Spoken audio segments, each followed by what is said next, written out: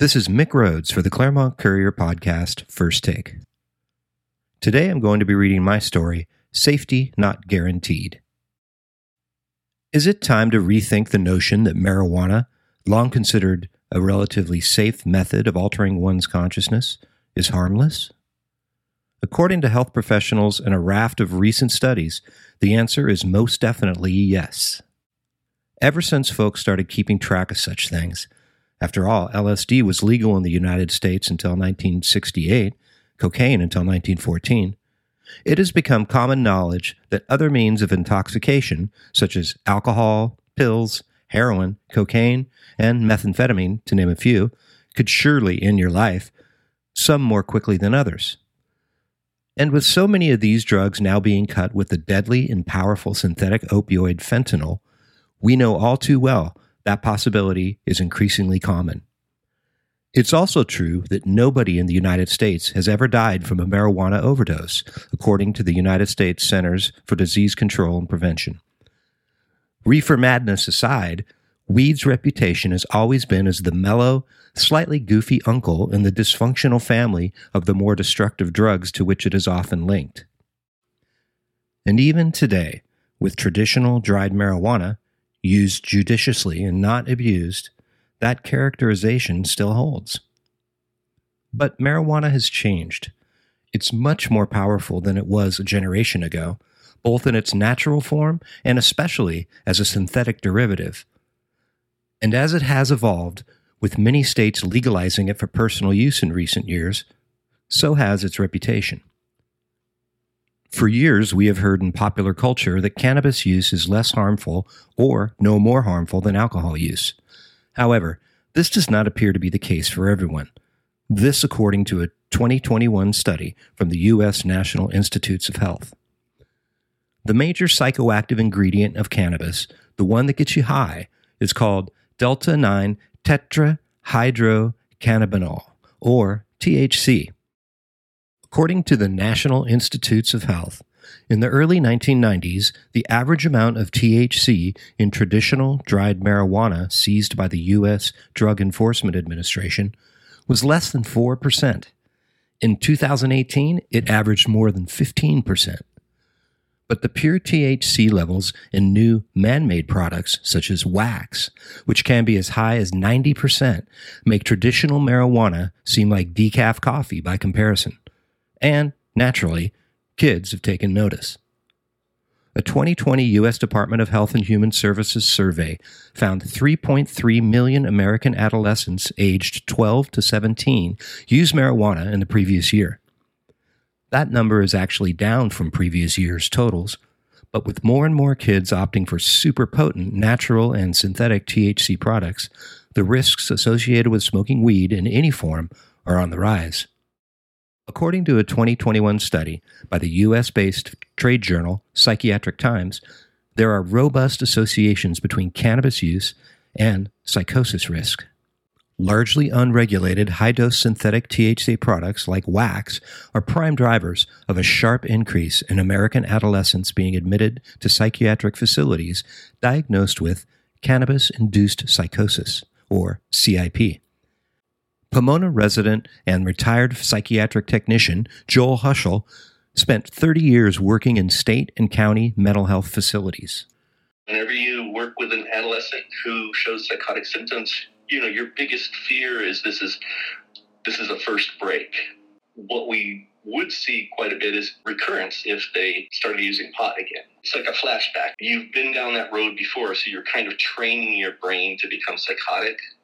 At the Yale School of Medicine, studies have shown modern synthetic cannabis products, as well as heavy use of today's potent, traditional dried marijuana, can both cause psychosis. Sufferers of CIP lose contact with reality and are left unable to distinguish what's real from what's not. Symptoms, which can last minutes, days, months, or even years, include hallucinations, hearing voices, and often terrifying delusional thinking, and often result in hospitalization in a psychiatric facility, followed by a regimen of antipsychotic drugs. And that's not all. Those same Yale studies also showed kids exposed to high-potency weed or cannabis products in adolescence are 2 to 4 times more likely to develop schizophrenia spectrum disorder compared to those who don't indulge.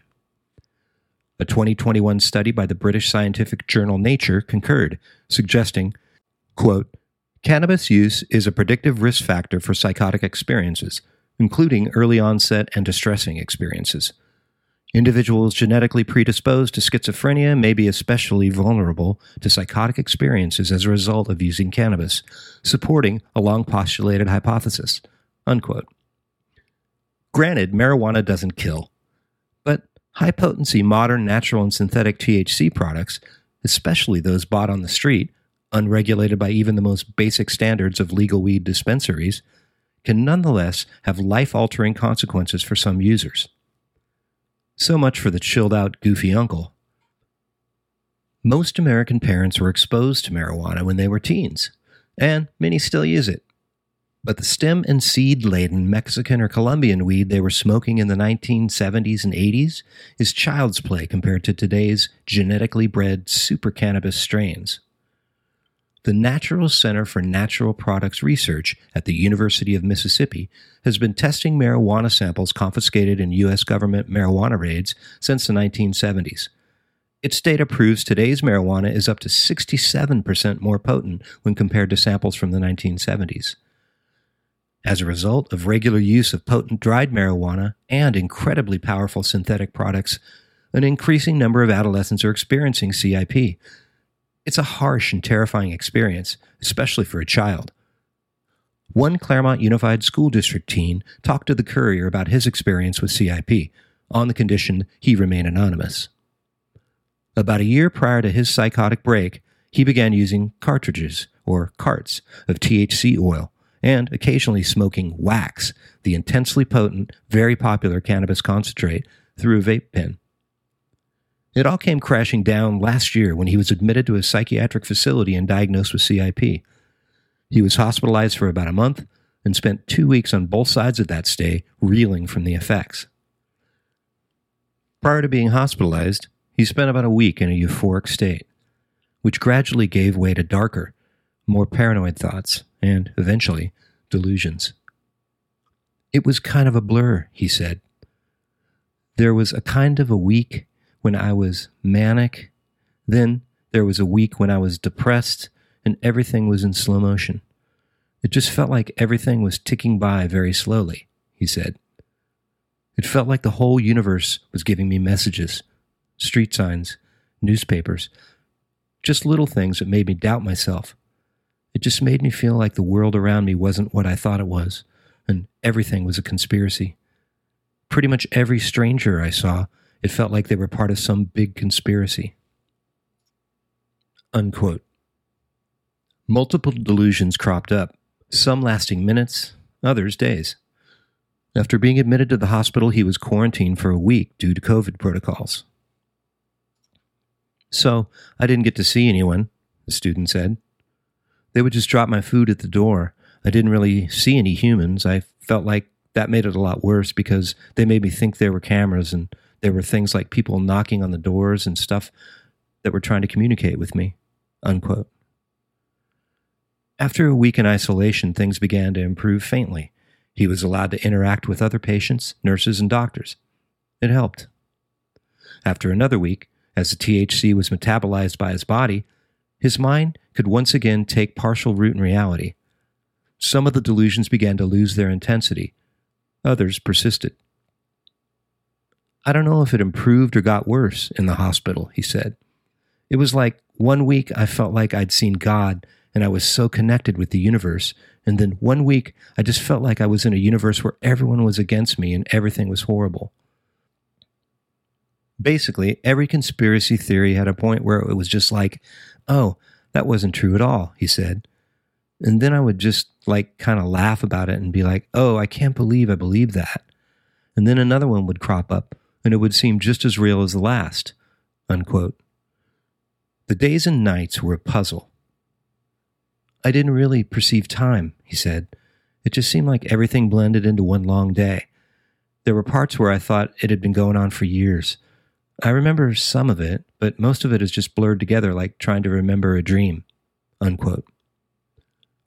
Now approaching a year removed from the psychotic break, life has mostly returned to normal. Routines, responsibilities, and the drama of adolescence are back in the forefront of his mind, along with a few stubborn remnants of the experience. Asked what advice he had for kids, he paused and chose his words carefully. Don't go near anything that could be laced or is from someone you don't trust, or even someone you do trust if you know they're not getting it from a safe place, he said. Be careful. Tread carefully because there's a lot of things out there that could ruin your life, and it hurts a lot. So don't let your life be ruined, or don't let your friend's life be ruined, or your cousin's life be ruined. Look out for the people around you, unquote. If you're concerned about this issue and want to learn more, go to www.drugfree.org and search the article about marijuana, what you need to know.